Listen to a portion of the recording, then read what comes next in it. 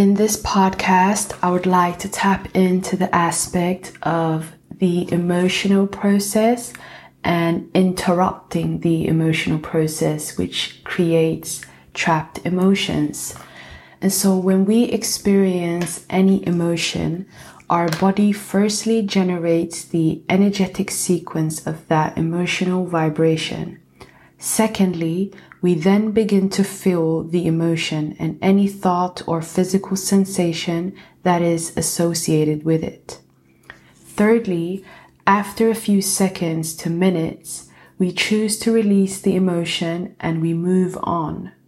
That last third step of what happens as we feel emotions is called processing. And once that is completed, we successfully move on from the emotional experience. The truth, however, is that majority of people never even reach that final third step of the emotional experience. Rather, the experience gets interrupted, which makes it incomplete. As the emotional experience is interrupted and therefore incomplete, the energy of the emotion is prone to becoming trapped in the body as a suppressed emotional energy, which creates subconscious effects. There are many reasons why we suppress emotions, but one of the common reasons is that the more extreme or overwhelming an emotion is, the more likely it is suppressed.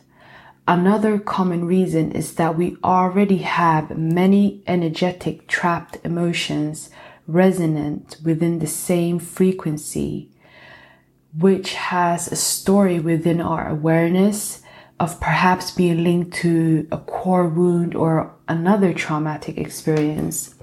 So emotional baggage can be quite literal, causing physical and emotional stress. It can cause a person to make wrong assumptions, misinterpret behavior, and overreact to innocent remarks. So from a scientific perspective, living in stress is living in survival mode.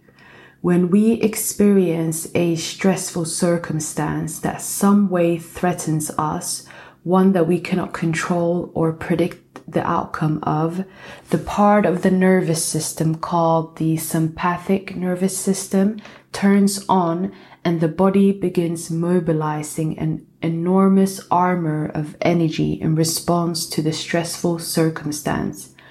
When such circumstance is over, the body normally balances out and returns to normal.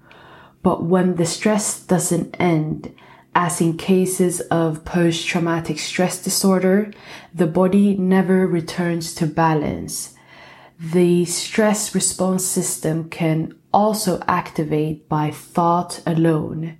When we think about past traumatic experiences, reliving past events, or being anxious and having worst case scenario thoughts of the future, this activates a flood of stress chemicals with hormones such as cortisol and adrenaline, having the ability to knock our brain and our body out of balance and normal physiology.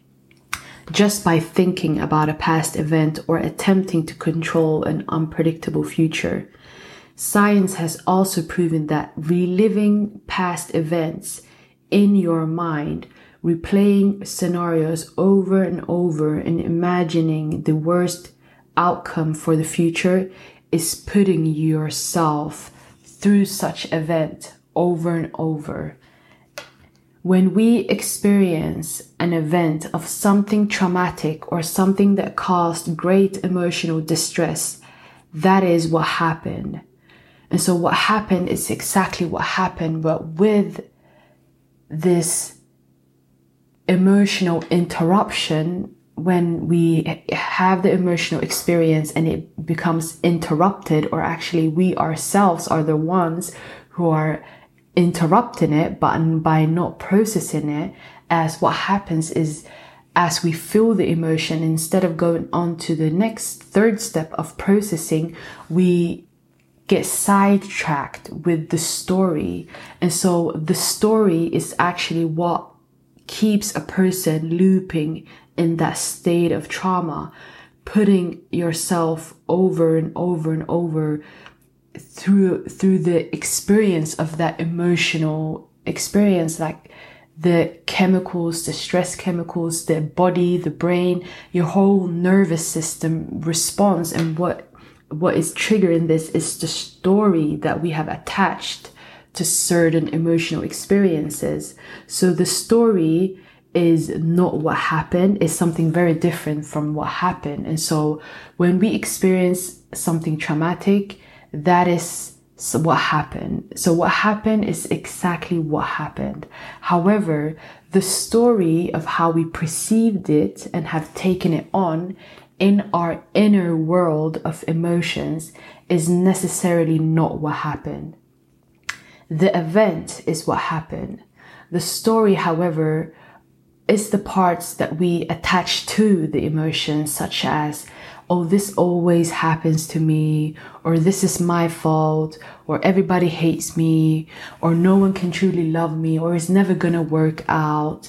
And so those things, like having a I'm doomed mentality, or, very negative state of mind attached to certain emotional frequencies.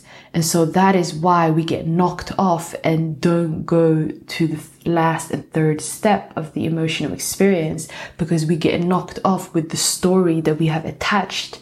So instead of just simply allowing ourselves to feel the emotion and process it in our body so that emotional experience can be completed, we get sidetracked with the story.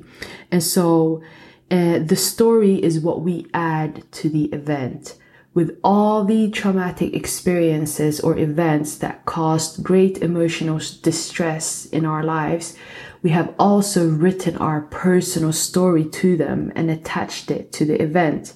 Now, that story is usually not correct or real at all, and it is often the story that causes great emotional pain and the looping therein. So the story actually comes from parts of the negative ego and the lower self, and it is the very thing that holds the energetics of the story. So the story is actually held by the lower self and the ego to some extent, because it's so detached from the truth, from spiritual truths. And so it is stories of distortion, and it is artificial. It is not organic or true from a spiritual context. So it's very important to observe what ways you go into the story within yourself and what core wounds is knocking you off, so that you can begin on neutralizing these energies and within you and release these trapped emotions. And so, yeah.